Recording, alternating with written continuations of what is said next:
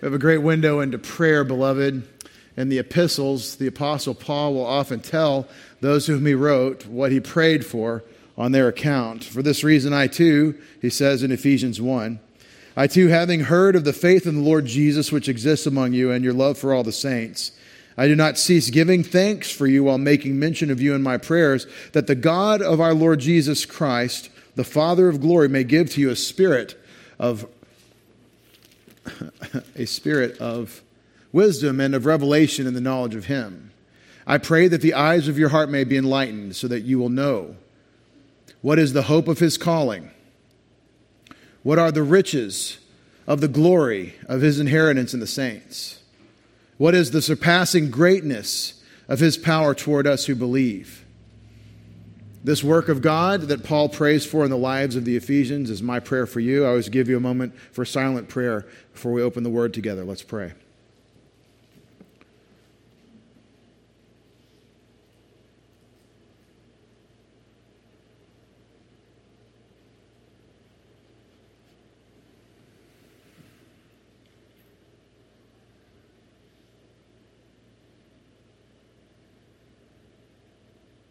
Heavenly Father, we thank you for the privilege to be the body of Christ, to be in the royal family of God, to be about your work, the work that you sent your Son to accomplish, that you have included us in as we are in Christ, and about that which he sent us to do. We praise you and thank you for the privilege of entering into that labor in the power of your Spirit, therefore by your grace, to be exponents, not deserving ever to speak for you, but like Isaiah, having been cleansed, made meet, made fit to speak the truth to a world that desperately needs it. Tonight, Father, we open your word to Isaiah so that we will know you, so that you'll transform us in accordance to the character of your Son, as we pay attention to your precious word. We ask it in Jesus' name. Amen.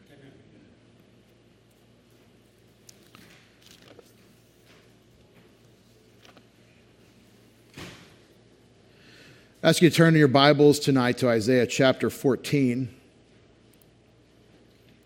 Our fun little interlude into the appendix of Isaiah's massive first 39 chapters, our look into the narrative of the history, what God said he would do to Assyria. We have to say goodbye to that. And tonight we have to move forward in Isaiah chapter 14 to his oracle against Philistia. But first, let's just remind ourselves of what God said he would do between 15 and 20 years before the event that we read about last time. We read last time about how Sennacherib's entire army was destroyed by the angel of the Lord, destroying the enemies of Israel in the land of Judah. And it's a miraculous work that the Lord accomplished in response by God's eternal sovereign decree in response to Hezekiah's intercession for his nation. But in Isaiah 14:24, long before that happened, there's a prophecy of the event.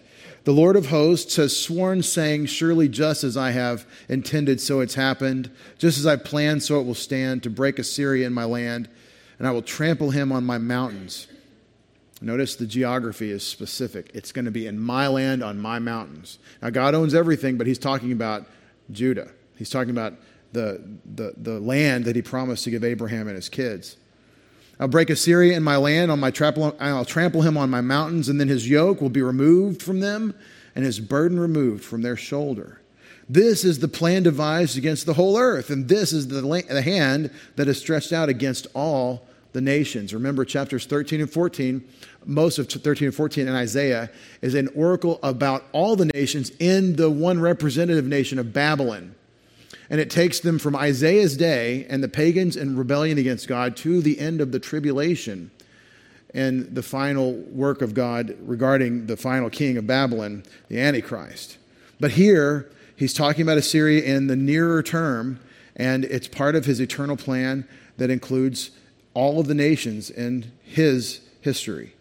In verse 27, God says, for the Lord of hosts has planned, and who can frustrate it? And as for his stretched out hand, who can turn it back? The oracle God had against Judah's enemy Assyria, which was the instrument of God's discipline, the instrument of God's discipline on both the northern kingdom, finally destroyed in 722 BC, and then under Sennacherib, the enemy of the southern kingdom.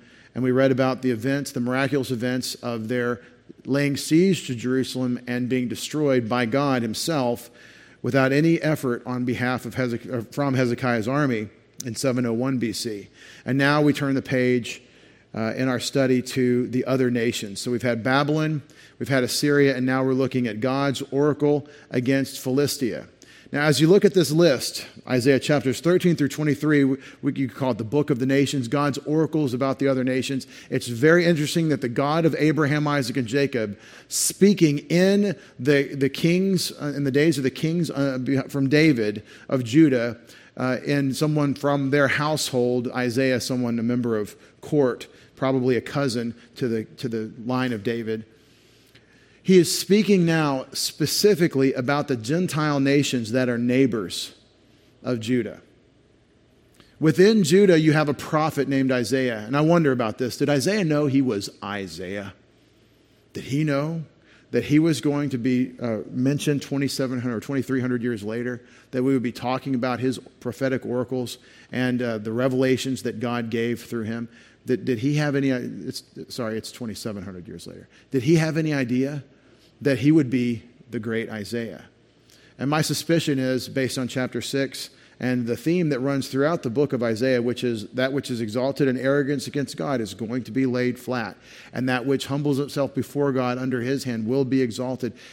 Based on that theme of Isaiah, I suspect he didn't know much about his significance to us in our walk with God as we get to know God through what God revealed to and through Isaiah. But I also want to point out the grace of God, his mercy toward these pagans and their wickedness, and despite their wickedness and their deserving of God's wrath, which they would all receive, and that turns out for most of them for eternity.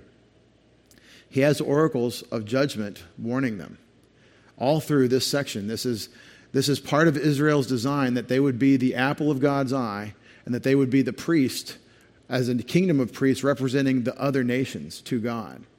And so you have oracles from the God of Abraham, Isaac, and Jacob, the God of creation, the only God who's really there, speaking through Judah to these other nations.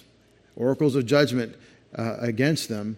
And in this case, in the study tonight, in Philistia and Moab, especially Moab, with a great warning and an invitation and a reminder of the compassion and mercy of the God that we serve. So we'll read Philistia. This is the land. Is one possible map, and I know the the dots on here are impossibly small, but you could see here. Everybody can hopefully see the Dead Sea. It's this body of water right here. Then you get the big drink over to the west, and that is the Mediterranean Sea, the big water. And on the coast, you have the land of Philistia, which is 5 cities. They call it the Pentapolis, the 5 great cities that we believe are descendants of the Greek Sea peoples. And that's a controversial statement archaeologically, but they are culturally different in many ways from the Canaanites and the other peoples in the area. And one of the differences is they're a confederation of 5 cities, like city-states like the Greeks would do. They're a confederation of 5 city-states that work together. And here is Gaza, Ashkelon, Ashdod, Ekron, and Gat. Gat. Does anybody know about Gat? That's where Goliath's from. Goliath from Gath. Min-Gat. That's where he's from. And these are the 5 cities that are that figure into the stories of David and Saul. And this is hundreds of years later from those stories. But they're still there. They're still pagans. They're still opposed. And they're still under God's judgment. Now, here's the interesting thing. These people their borders touched Judah and Jerusalem and Israel. They were affiliated where they could talk to these people, and they knew that they did rituals on their babies on the 8th day. And they knew that those people didn't work on the 7th day. And they knew that those people think that their God is the only creator God, and he isn't the sun. Our God they would worship would be the sun. Now, there's some speculation about the Philistines. People have said, well, we know from the Samson story that they worship Dagon, or as you read, Dagon. And since the Hebrew D-A-G, Dag, is fish in Hebrew. The conjecture was for a long time that Dagon is a fish. So we've got some sort of Neptune deity, some sort of water deity, which helps us with their Greek sea peoples, and so they're worshiping like the old Greek gods or something like that. There's some problems with that reasoning. One of the problems is that we've dug up enough other cities nearby that we didn't know about when they were calling Dagon the fish god, and it seems like Dagon's more of a Baal. He's more of a sun god. So I believe that's one of the deliverances of digging up Ugarit, which is a nearby city to these cultures. And so the problem is speculation. We see something that we want, they're worshiping the fish god. Probably not. But that's for people in ivory tower of academia to argue about and to fight about and to bite and tear and devour each other over.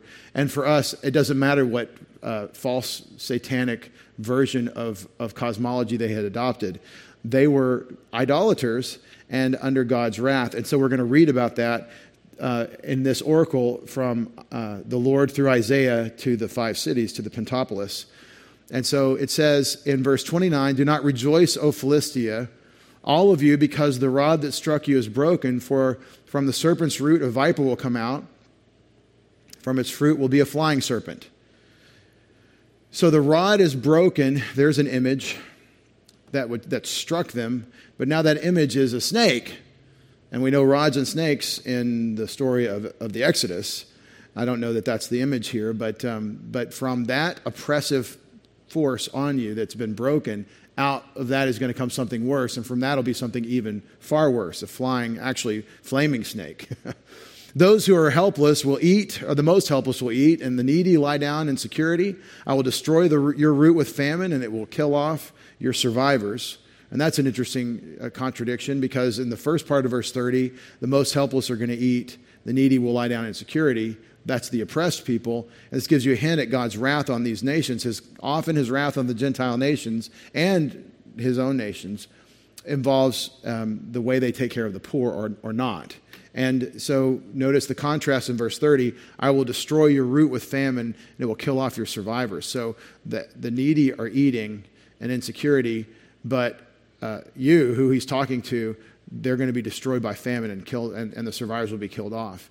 So here's the response you should have. Wail, O gate, cry, O city, melt away, O Philistia, all of you. For smoke comes from the north, and there is no straggler in his ranks.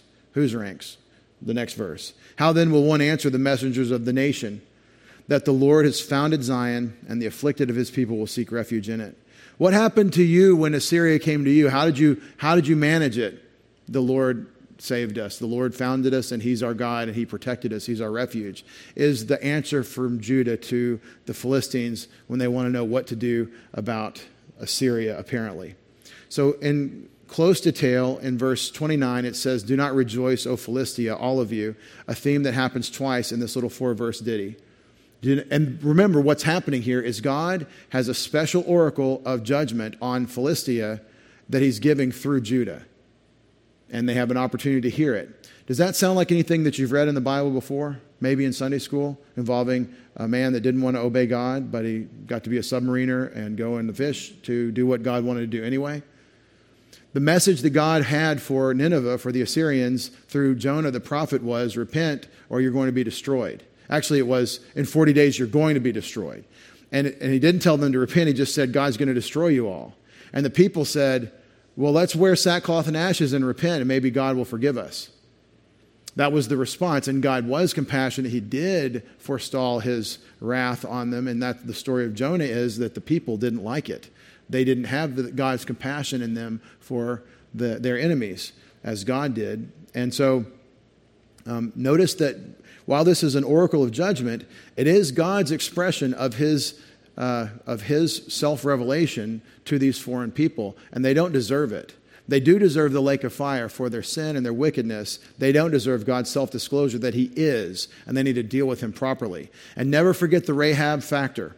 The Rahab factor, we might call it, is when she knows, and all her people know, in the story of Joshua, that Yahweh is God in Israel. They know what Yahweh did to the king of Egypt and his chariots at the Red Sea, and they know what happened when they crossed the Jordan River again and it stood up on its banks. They know that the Creator is among these people, and that's why Rahab is a believer. That's why Rahab is in the line of our Savior, and she's a wicked pagan prostitute. But that's what these people were supposed to be, and there's a message in that for all of us. When you read these oracles, you say, why am I reading about God's wrath on Philistia? When you read these oracles of God against these pagan Gentile nations, you're seeing God be very merciful to them and saying, I'm here and I have something to say to you. He's not just the God of Abraham, Isaac, and Jacob. He's the God of creation who has something to say to all mankind. And so look at God's blessing to the Philistines. He tells them that he's there and they have to deal with him. Boy, what would happen if they actually believed the oracle of Isaiah like the Ninevites did in Jonah? What would have happened to them? And God's a perfect coach. He's a perfect communicator. He knows exactly what people need to hear. So he tells them, do not rejoice apparently over the coming fall of the Assyrians in the near term, probably the Sennacherib invasion. My interpretation of this is it's a reference to the Assyrians who oppressed the Philistines and everyone else around. Don't rejoice over this because they're coming back, is the message. Now, some have said this is Philistines rejoicing over the fall of the house of David, and that house is ultimately coming back so that Jesus, the Messiah, is the flying fiery snake. I don't adopt that interpretation. I think it's about the Assyrians. But nevertheless, listen, let's hear it together. Do not rejoice, O Philistia, all of you, that it has been broken. Verb first, and then the subject. The rod which struck you has been broken. Don't rejoice that happened. For from the root of the serpent will go out a viper. And so you have the word nachash for serpent, and then sapha, another word for a poisonous serpent. Excuse me. I know we've got new language. It's a venomous serpent. All my life in Texas, the snakes are poisonous, and now all of a sudden I was wrong. They're venomous. Because poison means that if you eat it, it'll kill you. Venomous means if it bites you, it'll kill you. So anyway, that's a poisonous or a venomous viper that will come out, and we think that's what this noun does. And then there's a following noun that's one of our favorites, and its fruit, his fruit of this poisonous viper, venomous viper, his fruit or its fruit will be a seraph. Well, we know what a seraph is from the book of Isaiah. That's chapter 6. These are the burning ones that are flying with 6 wings above the throne of God, crying out, holy, holy, holy is the Lord God Almighty. Because seraph means to burn somehow. And one of the meanings of this word involves the burning somehow of a snake. And it doesn't mean that the snake is actually on fire, and I'm struggling. No one, I don't think, really has a full grasp of what this word does. But it has something to do with a snake. And it is a snake that is flying, afaf, the word to fly. So it is a flying, burning one. I don't believe that the fruit of the venomous viper is a 6-winged angel. Amen. But I do believe that you don't want to see the flying flame snake. Okay? And notice the progression that he did in this flow of nouns. There's a serpent to a viper to a flying, burning one. We don't want anything to do with any of that. If you're like me, I don't want to see that. I don't want to have that come at me, but it's getting worse as the oracle of judgment that God offers. And again, I don't believe that these are references to the house of David, which is in disarray. On the oracle, these oracles come at the end of Ahaz, his death. And so the theory is that this is the Philistines rejoicing that one of David's descendants has died. I think this is not about the coming of Messiah. I think this is about the return of Assyria. And then you have a very interesting image. They will graze, from the word that we have for shepherd. The Lord is my shepherd, or roi. My shepherd is roi, or the word for a shepherd. And the verb for that is to graze, because what shepherds do is they graze their flocks. And so that's the word here. They will graze, and it says firstborn of the poor or the helpless. The firstborn ones, meaning the most poor, the first is like who came in first place on the I'm Needy awards. The most helpless is how that translation arrived. They got at that translation in the New American Standard, but that's what most scholars take this to mean. So the firstborn of the poor will graze. All right, and that takes us right to Psalm 23, and the Lord is my shepherd, I will not want, and how he's got us in the fat grass. laying down, resting and eating, drinking clean, cool, refreshing water as a shepherd. That's the imagery here. They will graze, and therefore they'll have plenty to eat, in a verse about famine. The firstborn are the helpless, and the needy, the needy ones will, in security, will lie down. Batach, a word that can mean to trust or to repose one's trust in, and it's a word that points to the sturdiness of the object of the faith, and it is, in general, when it's used as a noun like this, for security. In security, they will lie down, they will rabatz. And so that's a beautiful picture of rest and provision, of security and safety, and it's all the good things that you want. You want your needs met for energy and sustenance, and you want to do that in security, where you don't expect someone to come molest you while you're trying to have dinner. And one of the most interesting things to me is how we live our lives in such wonderful security by the grace of God that we are not generally posting sentries.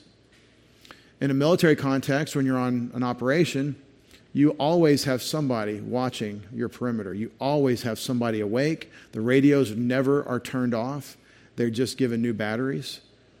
There is a constant vigilance when you're in some sort of foreign hostile situation or under some sort of threat, and people are always awake, which means that you're probably not going to get enough sleep, no matter how much you try to get sleep. And one of the soldiers' great occupations is an effort to get rest, to sleep. Now, why aren't the soldiers sleeping? They don't sleep because somebody has to be watching the perimeter, and you can't just have one person because the perimeter is a big thing, and you have to have multiple outposts watching and surveilling, and it's awful. One of the great things about coming out of a military scenario is the radios are gone, and it can't call you, because if you're in charge, somebody above you is more in charge, and they're going to call you whenever they want to, and you have to be available to take the call anytime, and it's a horrible leash. And gentlemen, if you think that your wife's access to you with a cell phone is a little bit of a constraint, just wait. Imagine if you had a radio that was on at all times that doesn't even ring, it just calls. It's just a speaker that says, Coyote 1, this is Coyote 6, over. It's 2 in the morning. It's 0200. Coyote 6, this is Coyote 1. That's how it's a lot of work, and it's a lot of hardship, and you get into a frame of mind where 4 hours sleep is a benefit, and you're really glad you got it, and we long for the day 2 weeks or so from now when we can actually take a shower, and it's a difficult lifestyle. And the reason it exists in that military context is because there is a threat, there is opposition, there's a bad guy out there, and he's going to sneak into your lines and kill your people in their sleep.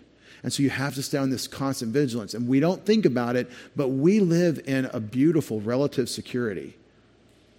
And it's marvelous to rest your head and go to sleep and fall asleep thanking God for his provision, for the opportunity to rest, for if you thought about it in context of the world history, of the freedom we have to just rest, and the hardest question we've got is, will I get 6 hours sleep tonight or 8 hours sleep, right?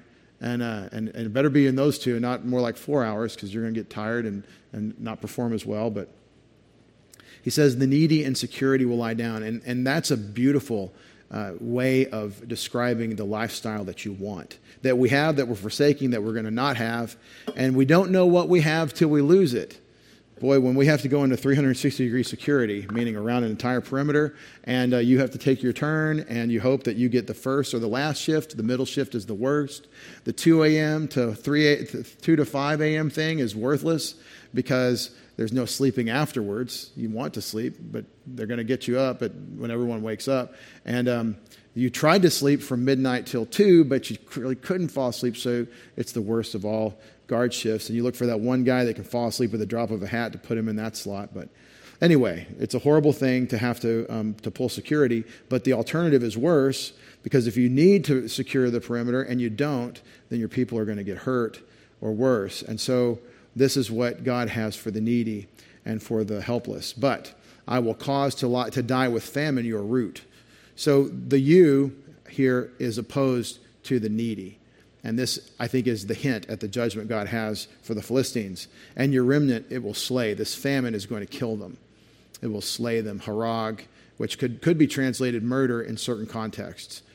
But to murder, to butcher, to kill. So horrible thing coming for the Philistines.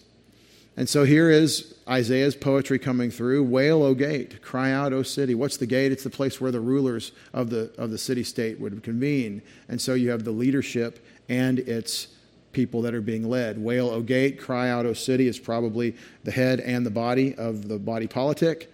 Melt away, O Philistia, all of you. Have you heard all of you already? He said it in verse 29. He says it again the same way because this is probably a song. Melt away, O Philistia, all of you, for from the north smoke is coming, and there is not a solitary one, a straggler in his ranks. Nobody's being left behind because they are shock troops, and they're well armed and well equipped and well rested and well fed, and you are in trouble because here they come. So it's the march, the advance of a foreign enemy to come destroy these Gentile nations. Now take note, as we mentioned in the prayer meeting earlier tonight, you can read Daniel chapter 9, his intercession for the nation, but you have to take into account that these people were in a covenant with Yahweh as their constitution. They were a theocracy. And we are not that as a nation. No matter how bad we might like that were true of our nation, it's never been true of the United States. This country has never been a covenant nation with Yahweh. Israel is the only covenant nation, Israel and Judah. And so what am I saying? I'm saying that God does deal with nations. He does deal with them corporately. And of the categories of nations that we know of, we have Israel and the Gentile nations. The United States, in my view, would be of the latter category because we cannot be Israel. Israel is Israel. And it's a national entity with a genetic identity and a covenant with God forever with Abraham. And then the covenant at Sinai, which was a temporary arrangement for their nation as a theocracy. And so what am I saying? Read the oracles of Yahweh, the God of Israel, about the Gentile nations. There's plenty of revelation about how he deals with them and why he goes after them. And then we can tear our garments, we can sit with sackcloth and ashes, and we can beg God to, in wrath, remember mercy. Remember in Daniel chapter 9, as we noted, the intercession Daniel has for his wicked nation when he confesses their sins and asks for God to remember his compassion for them and for his own namesake. Remember, that's after the smoke is already burned off. That's after the dust is settled and the nation has been completely destroyed and they've been in diaspora and he's asking for the return. If you read Daniel 9's prayer, it will resonate with you greatly about what he says about his people because it's true of our people. But he's asking for return after they've been decimated. That's where it's different. And so it gives me concern, if you will, that we haven't yet been decimated. But God will do this with Gentile nations, and I think there is a great application in what he says to the Philistines for us. How will one answer the messengers of the goy, of the nation? This is an interesting word right here, malach. Malach.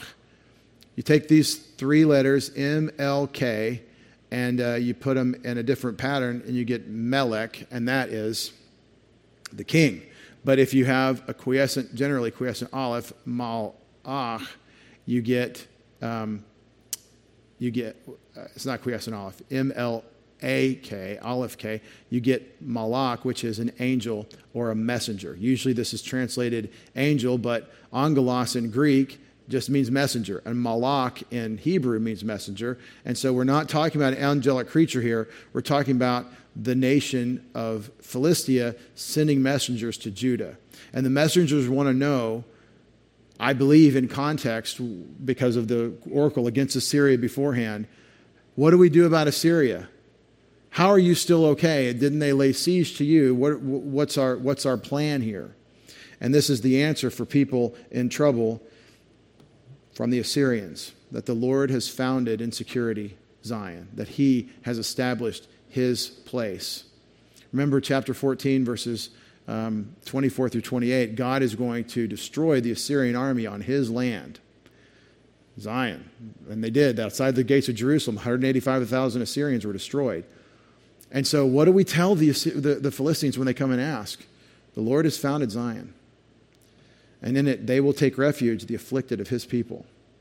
Now, the way this beautiful little jewel of an oracle is sewn up is fantastic. The afflicted of his people.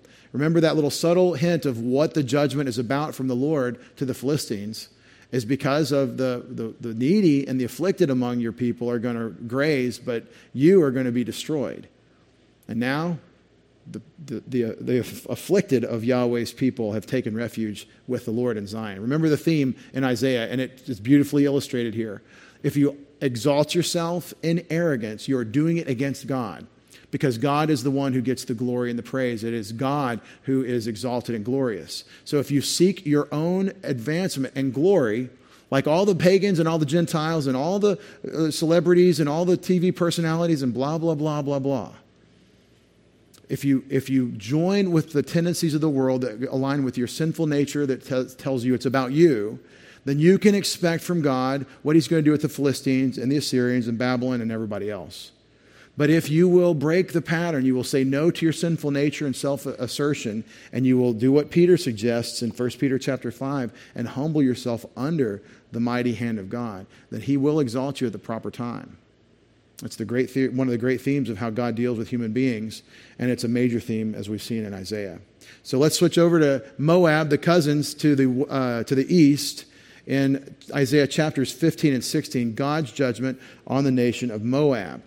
And I know it's a lot and it's coming fast, but I want you to hear some compassion from God's man Isaiah toward these people that God is going to bring a crushing judgment on.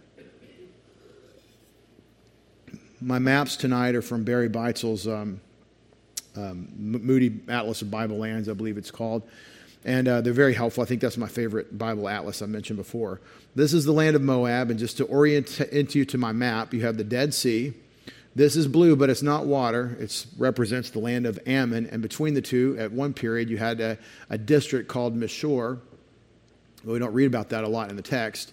And in fact, in the time of Isaiah, these two regions here are joined because he's going to talk about Medeba and Heshbon and Dibon and Aror. But the point is, this is right next door to Judah, to the area that where God has his name to dwell forever. And so this is the Dead Sea, the Jordan River, and the Mediterranean Sea. And so in this map, the reason I showed you the map, and if you've read Isaiah 15, you know, it's a series of geographic references that just tell you, basically, I'm going to summarize Isaiah 15, 1 through 9. Everybody's going to die. Everything is going. There is no city that's going to be remaining and no geographical feature. And Isaiah says it in some beautiful poetry. And so just know that you have the brook of Zered, Kir Hareseth, which is, I believe, their capital of the land of Moab. Remember, Moab and Ammon are the cousins. They're Lot's kids that came about because of the story of Lot and his daughters in Genesis after the destruction of Sodom and Gomorrah, and his wife turned to a pillar of salt, and then they produced, unfortunately, Moab and Ammon. And so these are cousins to Israel, and they have been oppressive to Israel in their history. One of the great stories, one of the great action stories of world history is Judges chapter 3 and 00 Ehud, where you have a judge that God raised up to destroy Eglon, king of Moab, who was extracting such a horrible tribute from Judah, from Jerusalem, from Israel, that the king was very, very overweight. He was morbidly obese. And there are two morbidly obese people in the Old Testament around the same time period of the Judges that bring your attention to the fact that they're consuming things that they shouldn't. And the first is Eglon, king of Moab in Judges 3, and the second is the priest Eli and his sons extorting the people in their offerings. And he's letting them do it and benefiting from it at his table. And so Eli falls over and breaks his neck with his great weight. And that's how he dies. And Eglon, his girth plays into the story too, because it's thematic in the story, because he has been exacting this horrible tribute from Israel. And God's man, Ehud, goes in and kills Eglon by stabbing him in his girth with a sword that he made himself. And it's a fantastic story if you're into action stories, but it is a strategic, what we would call militarily a strategic decapitation. It's the assassination of the enemy king. And so it's a chess game where the pawn skips across the whole board to the king's bathroom and kills him. And that's one of the episodes of God's dealings with Moab through his people. And so it's the same thing, and they're exacting this horrible tribute again, and have through their history been oppressive to Israel and Judah. And so you're going to hear about all these different places. Dibon is going to come up, but he's going to call it Dimon, which is a play on words because Dam is blood, and it's a reference to the blood that's going to flow. The Arnon River is one of the boundaries of Moab. We're going to hear about Mount Nebo and Medeba and Heshbon and all these places that just show up on the map. It's saying from beginning to end, from east to west, in Moab is going to be destruction. So we're looking at the kingdom of Moab and God's oracle against them in 2 short little chapters. And here's how you might outline it. In verses 1 through 9 of chapter 15, Moab is going to be devastated. It's just an oracle of devastation. It names all these geographic locations that are going to be either dead or crying. All right? In chapter 16, 1 through 5, the shock of this oracle to the Gentiles is that God extends mercy, an offer of mercy through the Messiah. And that's why I'm pushing. I want to get to this one. These people who have been oppressive and an enemy of Israel through most of their history are being offered the Messiah in 16. In verse 6, though, you see them reject it. They have a proud rejection of Judah because, see, salvation comes through the Jews, and they are not going to get it from the Jews. 16, 7 through 12, the devastating consequences of the refusal. So we're back to the devastation of chapter 15, and then when it will come. A little end cap. So that's one way you might outline Isaiah chapters 15 through 16. And to whet our appetite for that, why don't we tell a story? If you turn in your Bibles, please, very briefly, to 2 Kings chapter 5. This is a theme that just runs through the Bible, and we miss it. The anti-Semitic, supposedly Christians of the church, the history of Christendom, missed it. And we don't read Romans 9 through 11. We don't believe in future Israel or the value of past Israel or the identity of Israel. But it's a major theme in Scripture. And here's a great story of one of our favorite heroes in the Bible, the Jewish prophet Elisha. Naaman, captain of the army of the king of Aram, that's Syria, another cousin to the north, was a great man with his master and highly respected because by him the Lord had given victory to Aram. The man was also a valiant warrior, but he was a leper. So it kind of reads intentionally this long list of the greatness of this man, and then, oh yeah, but he's a leper. The only one drawback that he had was he had a terminal condition where body parts were falling off of him. Now the Arameans, that's the Syrians, had gone out in bands and had taken captive a little girl from the land of Israel, and she waited on Naaman's wife. She said to her mistress, I wish that my master were with the prophet who is in Samaria, then he would cure him of his leprosy. Who's the prophet in Samaria? You're asking which area? That's the northern kingdom, the capital of the northern kingdom being Samaria, in Hebrew Shomron. I wish that you could go see the holy man, the man of God up in Samaria, and that's now Elisha, Elijah's successor. Naaman went in and told his master, saying, thus and thus spoke the girl who is from the land of Israel. He may be speaking behind a mask or some sort of covering. He may be speaking with a difficulty to understand him, depending on where the leprosy is taking effect. And he's desperate, and he has no answer, and there's no hope. He's just going to disintegrate. So she says, she's got something, she said. She's on and on about the guy in Samaria. Verse 5, then the king of Aram said, go now, and I will send a letter to the king of Israel. He departed and took with him 10 talents of silver and 6,000 shekels of gold and 10 changes of clothes. So wealth is coming to Israel to secure the work of the magician that may be on retainer for the king of Israel, their holy man. He brought the letter to the king of Israel, saying, and now, as this letter comes to you, behold, I have sent Naaman, my servant, to you, that you may cure him of his leprosy. When the king of Israel read the letter, he tore his clothes and said, He said, am I a God to kill and to make alive? And this man is sending word to me to cure a man of this leprosy? But consider now and see how he is seeking a quarrel against me. He sent me a king's ransom. He's already paid me for services that I cannot render. He's trying to start a war. How did this all start? A little girl got kidnapped. Right? This is one of those God meant it for good stories. A little girl that believes in Yahweh and knows that Yahweh's man lives in Samaria in the person of Elisha. She knows the answer. I know what'll solve your problem. It happened when Elisha, the man of God, heard that the king of Israel had torn his clothes, that he sent word to the king saying, why have you torn your clothes? Now let him come to me, and he shall know that there is a prophet in Israel. The Gentile pagans are coming to Israel for the cleansing, for the healing. And they get it, but they have to get it the right way. It's going to be God's way. You can't go wash in your river. It's going to be the Jordan River. So Naaman came with his horses, his chariots, and stood at the doorway of the house of Elisha. Elisha sent a messenger to him saying, go and wash in the Jordan 7 times, and your flesh will be restored to you, and you will be clean. But Naaman was furious and went away and said, I've taken chemistry. I know that water's not going to cure me. We've got plenty of good water in our country, and we all believe in our rivers as symbols of our national identity. They do, and they did. We've got great rivers in Syria.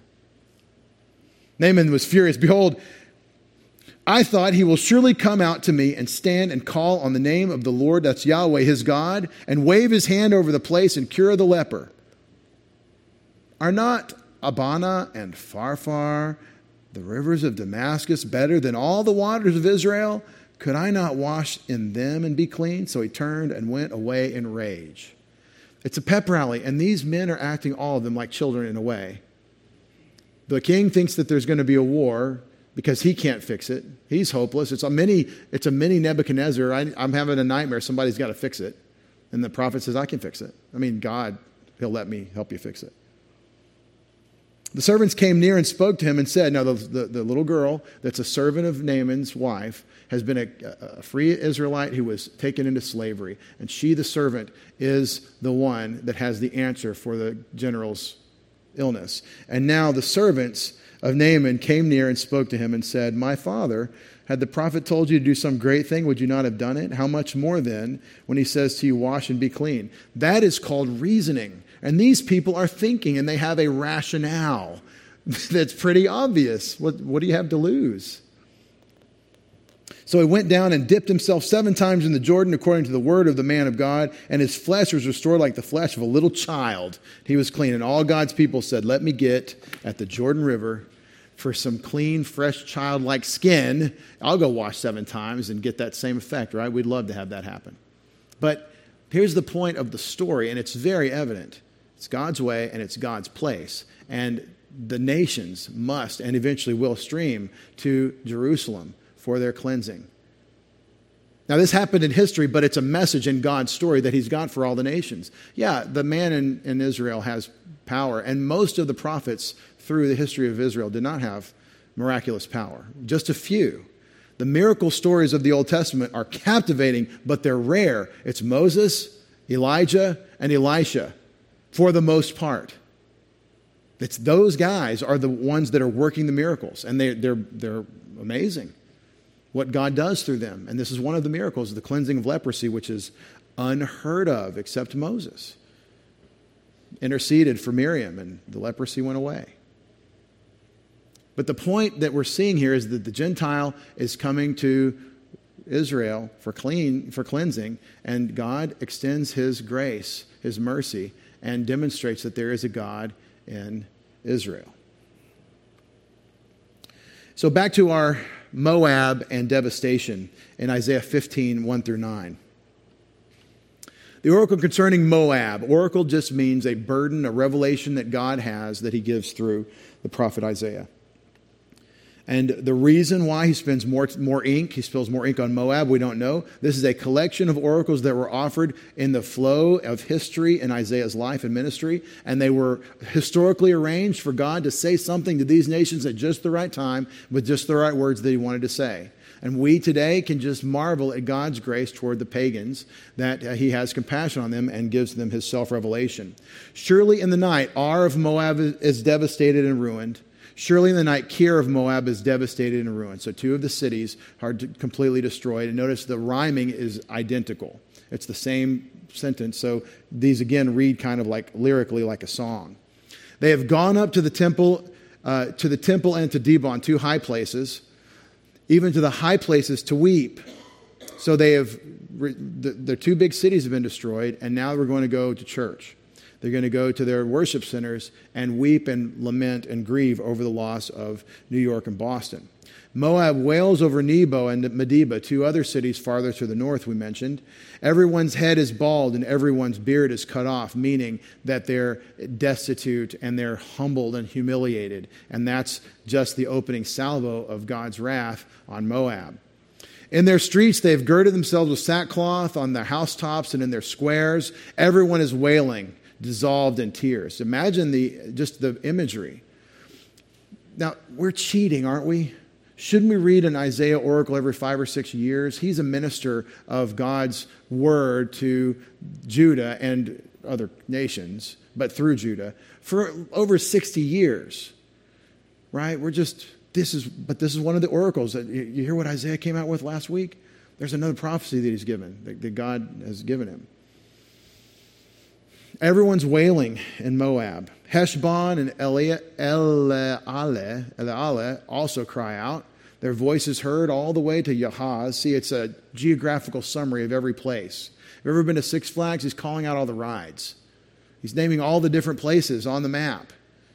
And so it's a tour of Moab, and everything is desolate. Therefore, the armed men of Moab cry aloud. When your armed men are crying out, blowing snot out their noses with great tears flying out of the corners of their eyes, we are in a lot of trouble. They're soaking their body armor with their tears. Okay, that's the picture. And it's the opposite of what you would expect. These are supposed to be the soldiers, supposed to be stoic. They're supposed to be able to manage this and just do their job. But they're not. They're overcome emotionally because of the devastation. His soul trembles within him. My heart cries out for Moab is the shocking line that grabs our attention in Isaiah chapter 15, verse 5. My heart cries out for Moab. See, we were kind of laughing at their soldiers crying out, but that's not the emotion that Isaiah is going for or experiencing as he considers the cousins and their coming destruction. My heart cries out for Moab. Is that Yahweh speaking as an oracle from God, or is that Isaiah? And in some cases, you're not supposed to be able to pull that apart. It's God speaking an oracle about Moab through Isaiah.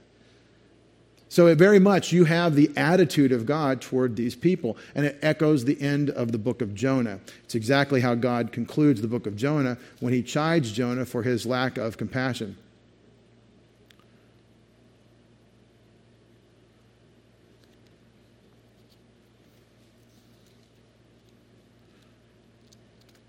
Where he says, well, I'm not going to take the time, where he says, you don't have compassion on the children in Nineveh that don't know their left hand from their right hand, and you don't what about the animals too? And it ends on a question. Jonah 4 ends on a question that you're supposed to internalize yourself. You're not supposed to answer the question. It's rhetorical. You're supposed to say, like little kid stories have Jonah saying, I understand. Jonah never understood is the point, but do you get it? Do you get that God is compassionate? He isn't willing, or desiring, I should say, to bring the doom that eventually came to Nineveh, but he would rather that they would turn their heart to him. My heart cries out for Moab. His fugitives are as far as Zoar and Egloth-Shelishiah the third. For they go up the ascent of Luhith weeping. See all these geographic references. Boy, it would be cool to go to Moab and just go to all these places, right? They go up to the ascent of Luhith weeping. Surely on the road to Horonaim, they raise a cry of distress over their ruin. So the theme he's got in this oracle is all the locations, all the geography. For the waters of Nimrim are desolate. Surely the grass is withered, the tender grass has died out, and there's no green thing, which means everybody's going to starve to death. So in this oracle of coming judgment from Yahweh, you have this note, this tone of compassion. Therefore, the abundance which they've acquired and stored up, how'd they get that abundance? Well, in part, they plundered their cousins. There was always this problem about their tribute, their high taxes, and the plundering of Israel. The abundance which they've acquired and stored up, they carry off over the brook Arabim. So they're running, trying to drag wheelbarrows of their loot, is the picture.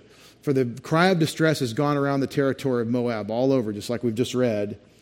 Its wail goes as far as Eglaim, and it's wailing even to Beer Elim down in the south. For the waters of Dimon are full of blood. Now this is an interesting play on words. Damim, or dam, is blood. It's always a plural because liquids are plural. Concepts like liquid or life, these are plurals not because there are multiple lives, but because in Hebrew these concepts are pluralized. And so you have the word for blood here, and it's the Dibon River, but it's the waters of Dimon here because he changed the B for an M here because he's going to talk about blood. And it's a play on words to indicate that the waters that would refresh the people are poison to them. And it's reminiscent of God turning the water to blood in Egypt. Surely I will bring added woes upon Dimon, a lion upon the fugitives of Moab, and upon the remnant of the land. So if they happen to escape the famine or the bloody water or whatever, there are going to be lions waiting for them at the exits. So it's very vivid imagery of God's wrath and judgment on these people, and you can see why there would be a desire for compassion as bad as this is described. But in verses 1 through 5, you have a different tone of this same oracle. Isaiah never put chapter 16 as a break. It's one long discussion. And so what does verses 1 through 5 say? Send the tribute lamb to the ruler of the land. Okay, we know what a tribute lamb is. We're going to give an offering to a ruler of the land. He doesn't say what the land is at the first part of verse 1. And we don't know who's sending, but we know that somebody is in need and somebody else is having compassion. Well, it turns out from Selah, by the way of the wilderness, to the mountain of the daughter of Zion, the Moabites are being encouraged to send tribute to Israel, to Jerusalem, to the ruler there. Have recourse to Israel. All you have to do is humble yourself before God, the God of Israel. It's not like that they're better people than you. It's that their God is the living God. And if you want him, you have to go through them. That's the way it worked. So send tribute to them. That's not going to set well, according to verse 6, but let's hear it. Let's hear the offer. Then, after you pay tribute to the king of Zion, like fleeing birds or scattered nestlings, the daughters of Moab will be at the fords of the Arnon to come and seek refuge as refugees from whatever this attack that he hasn't named, probably the Assyrians. They're refugees. They can take refuge in Zion. Just like Philistia was encouraged. God is the God in Zion, and he's established it, and his afflicted have found refuge there with him. So the daughters of Moab will be at the fords of the Arnon.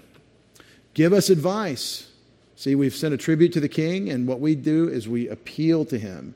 Make a decision. Cast your shadow like night at high noon, the greatness of the king of Zion. You tell us, and we'll know what to do. Hide the outcast. Do not betray the fugitive. Let the outcasts of Moab stay with you. Be hiding place to them from the destroyer. This is what you need to say. You need to come to Judah and make your appeal and do what Ruth the Moabitess did. My God will be your God. My people will be your people. This is the appeal. You're under this attack. There's a neighbor that you can have recourse to that has the living God, and you can call on him. For the extortioner has come to an end, and destruction has ceased. Oppressors have completely disappeared from the land. A throne will even be established in loving kindness, chesed, and a judge will sit on it in faithfulness in the tent of David. Moreover, he will seek justice and be prompt in righteousness. In the middle of the oracles of God's judgment, you got to read them and work through them, partly because we're a Gentile nation. We should hear about God's attitude on the Gentile tendency toward idolatry. But also, in there are some wonderful nuggets of messianic prophecy. You Moabites need to appeal to Zion, to Judah, and bring a tribute to the king there, because ultimately the king, David's greater son, is going to rule in perfect righteousness. This is a prophecy of the greater king from the line of David. He will, in faithfulness, in the tent of David. He'll seek justice and be prompt in righteousness. And this hangs in the air. This is the offer. Come to Judah and bring tribute and find refuge here. It's a good deal. Where Judah is, where there's this peace that's being offered, there's no extortion, there's no oppression here. There's peace. Now this is what we read in Isaiah 2, that all the nations are going to stream into Zion to hear from Yahweh and be taught of his ways and hear the law, the instruction of Yahweh from his king on Zion. And this is the destiny of all nations. Their recourse will be to the capital city, Jerusalem, and the capital country, Israel, over all the nations in a one world government under Jesus Christ. That's the destiny of the human race in this coming kingdom to which we already belong, but is not yet in effect. And this is a glimpse of it. So Moab, that's what you need to do. You need to have recourse to Judah. But you know about sibling rivalries. I don't know what the adjective for cousins is, but it's about the same thing as a sibling rivalry here. They hate each other, and they have hated each other, and this isn't going to go over well. So now verse 6. We've heard of the pride of Moab, an excessive pride. Even his arrogance, pride, and fury. There's like 5 or 6 synonyms in Hebrew here for pride and arrogance. See, humble yourself and send tribute to the king of Judah. That's not going to happen. Oh, but it was such a beautiful offer. It was God's compassion on these people. His idle boasts are false, so therefore Moab will wail. Every one of Moab will wail. It's an interesting lyrical device. We told you of this awful devastation. We see an offer of compassion through Judah, ultimately in Messiah. And now at the moment of decision, verse 6, arrogance stops it. I won't humble myself before God. Not going to happen. It's a tragic thing, but it's happening in Connecticut. It's happening everywhere that I've ever been. Moab is going to wail. That's their choice. Everyone of Moab will wail. You will moan for the raisin cakes of Kir Hareseth, that city that fell in the first part. That raisin cakes thing is an interesting historical thing. Now that's because you have grapes, and so you can make raisin cakes. That's part of it, and we'll hear about that. But there's more to the raisin cake thing and hot cross buns and all that. And elsewhere in the scripture, read of weeping for the raisin cakes of Semiramis or Semiramis and the original paganism from Babylon. And that's a story for another time. Suffice it to say that there's nothing in the Bible about Lent. But there is a reason why historically Christendom adopted a pagan ritual system and called it a Christian holiday of Lent and Ash Wednesday and all that stuff. I like purple and purple and green colors together, and I have somewhat of an appreciation for New Orleans classic jazz, but I don't have a whole lot to do with Mardi Gras and Ash Wednesday and all that made up stuff. It's just whitewashed paganism with a Christian patina, but it has nothing to do with the walk by the Scriptures, by the Spirit according to the Scriptures. But when you read about raisin cakes, that's something that shows up elsewhere, and we'll talk about that some other time. So you'll moan for the raisin cakes that you used to make as those who are utterly stricken, for the fields of Heshbon have withered, the vines. See, you can't make raisin cakes because you don't have any vines. Have withered. That's Sigma. The lords of the nations have trampled down its choice clusters, which reached as far as Yazer and wandered to the deserts. Its tendrils spread themselves out and passed over the sea. Therefore, I will weep bitterly for Yazer. Now, if we did the poetic kind of work where we saw the 2 lines where he was compassionate, you'd see that this thing is center-seeking to the offer of Messiah and the arrogant reaction to say no. But just like he said, I have compassion earlier, now he's saying I weep bitterly for Yazer, the vine of Sibmah. I will drench you with my tears, O Heshbon and Eliela, for the shouting over your summer fruits and your harvest has fallen away. There's no shouting at harvest because there's no summer fruit. Gladness and joy are taken away from the fruitful field, and the vineyards also. There will be no cries of joy or jubilant shouting. Now, this isn't because it's bad to have vines. That's not the point. The fruit of the vine was commanded of Israel to worship God in praising him and celebrating together with that in their feasts. So it's not that they're drunks. That is a thing in the prophets. When they are abusing the fruit of the vine, he'll tell them, but that's not the point. The point here is one of the great blessings of God is the vineyards, and you don't get those blessings. They've been destroyed. There's no jubilant shouting, at the harvest time. No treader treads out in the wine presses, for I have made the shouting to cease. Therefore, verse 11, my heart intones like a harp for Moab. Again and again and again, the God of Abraham, Isaac, and Jacob is saying, this is heartbreaking, that it is their arrogant reaction to say no to him, ultimately, that brings about his wrath. My inward feelings for Kir-Hareseth, that capital city. So it will come about when Moab presents himself, when he wears himself upon his high place and comes into his sanctuary to pray, he will not prevail. He's not talking to Yahweh. And you don't get to Yahweh through your made-up high places. You need to go to his sanctuary, to Zion. This is the word which the Lord spoke earlier concerning Moab, but now the Lord speaks, saying, within 3 years, as a hired man would count them, the glory of Moab will be degraded along with all his great population. His remnant will be very small and impotent. So in Isaiah's day, this will be fulfilled. And God is very gracious to tell them this is it. Now, again, the pattern to understand this kind of oracle, I think, is the book of Jonah, where God says, you're all going to die in 40 days. So the people can choose to believe it or not. And if they'll believe it, they'll do something about it. And in the story of Jonah, they did, and that was disappointing to Jonah. But it's a tragedy to see that the mental attitude, arrogance, is what stops them from receiving the compassion that God offers through his Messiah. Our Father, we thank you for the privilege we've had to think through Isaiah chapters 14 through 16 tonight. Thank you for letting us see that consistent entire oracle against Moab. And in your design, that you've shown us compassion again and again to people that rightly have incurred your wrath. Father, the United States of America could use that compassion. As Habakkuk prayed for his people after asking you to do something about their wickedness, he asked for in wrath that you would remember mercy.